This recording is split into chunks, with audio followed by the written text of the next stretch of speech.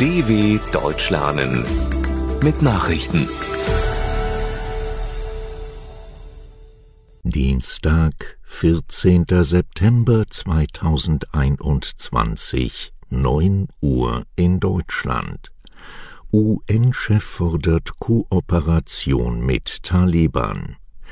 Der Generalsekretär der Vereinten Nationen, Antonio Guterres, hat die internationale Gemeinschaft zur Zusammenarbeit mit den radikal-islamischen Taliban in Afghanistan aufgerufen. Sonst sei es nicht möglich, dort humanitäre Hilfe zu leisten, sagte Guterres am Rande einer UN-Geberkonferenz für das Krisenland in Genf. Die Teilnehmer machten Afghanistan und seinen Nachbarländern Hilfszusagen unterschiedlicher Art im Volumen von insgesamt rund 1 Milliarde Euro. Deutschland steuerte nach Angaben von Außenminister Heiko Maas 100 Millionen Euro bei. Blinken rechtfertigt Afghanistan-Abzug. US-Außenminister Antony Blinken hat den chaotischen Abzug amerikanischer Truppen aus Afghanistan gegen scharfe Kritik verteidigt. Präsident Joe Biden habe vor der Wahl gestanden, die Soldaten abzuziehen oder den Krieg gegen die Taliban zu eskalieren, sagte Blinken bei einer Kongressanhörung. Auch gebe es keinen Hinweis darauf, dass ein längerer Verbleib die afghanischen Sicherheitskräfte oder die afghanische Regierung widerstandsfähiger oder eigenständiger gemacht hätte, betonte der Minister.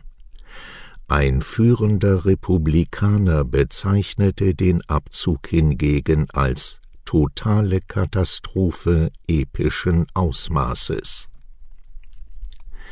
Biden wirbt für Klimaschutzinvestitionen. Extreme Wetterereignisse haben in den USA voriges Jahr nach Angaben von Präsident Joe Biden Rekordkosten von 99 Milliarden Dollar verursacht. Dieses Jahr werden wir diesen Rekord unglücklicherweise brechen, sagte er bei einem Besuch im Bundesstaat Kalifornien. Zuvor hatte er aus der Luft die verheerenden Schäden begutachtet, die das sogenannte Calder-Feuer am Lake Tahoe verursacht hat.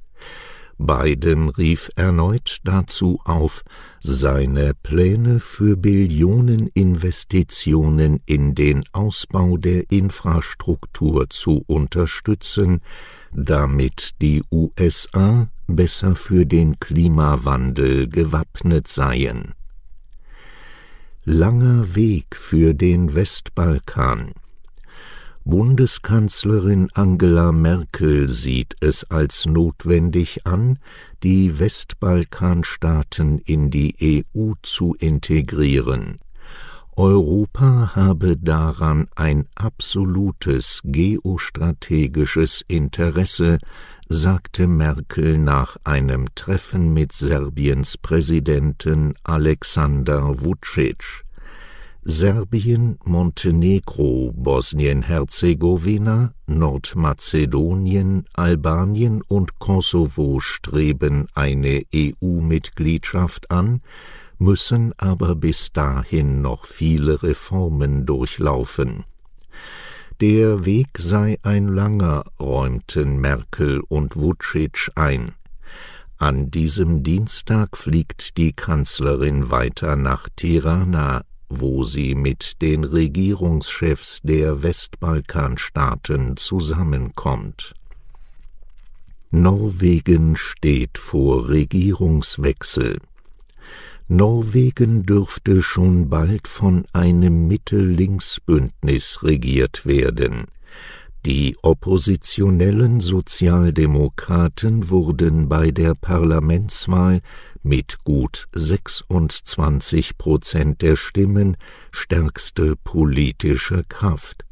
Damit wird der Chef der Arbeiterpartei, Jonas Gahr Støre, aller Voraussicht nach die konservative Ministerpräsidentin Erna Solberg ablösen. Støre kann dabei auf ein Bündnis mit der Zentrumspartei und der sozialistischen Linkspartei setzen. In der wohlhabenden Nation hatte der Klima- und Umweltschutz und damit verbunden auch die Ölpolitik des Landes eine wichtige Rolle im Wahlkampf gespielt. Söder stützt Grundsatzkritik von Laschet an SPD. Im Bundestagswahlkampf dauert die Debatte über die historische Rolle der Sozialdemokraten in der Nachkriegszeit an. CSU-Chef Markus Söder stützte in einem Interview der Augsburger Allgemeinen die These von CDU-Kanzlerkandidat Armin Laschet, dass die SPD immer auf der falschen Seite gestanden habe. Ob Westbindung, Eintritt in die NATO und Gründung der Bundeswehr, die SPD sei dagegen gewesen. Zudem habe der frühere Führungspolitiker Oskar Lafontaine in der Frage der deutschen Vereinigung völlig daneben gelegen, fügte Bayerns Ministerpräsident hinzu.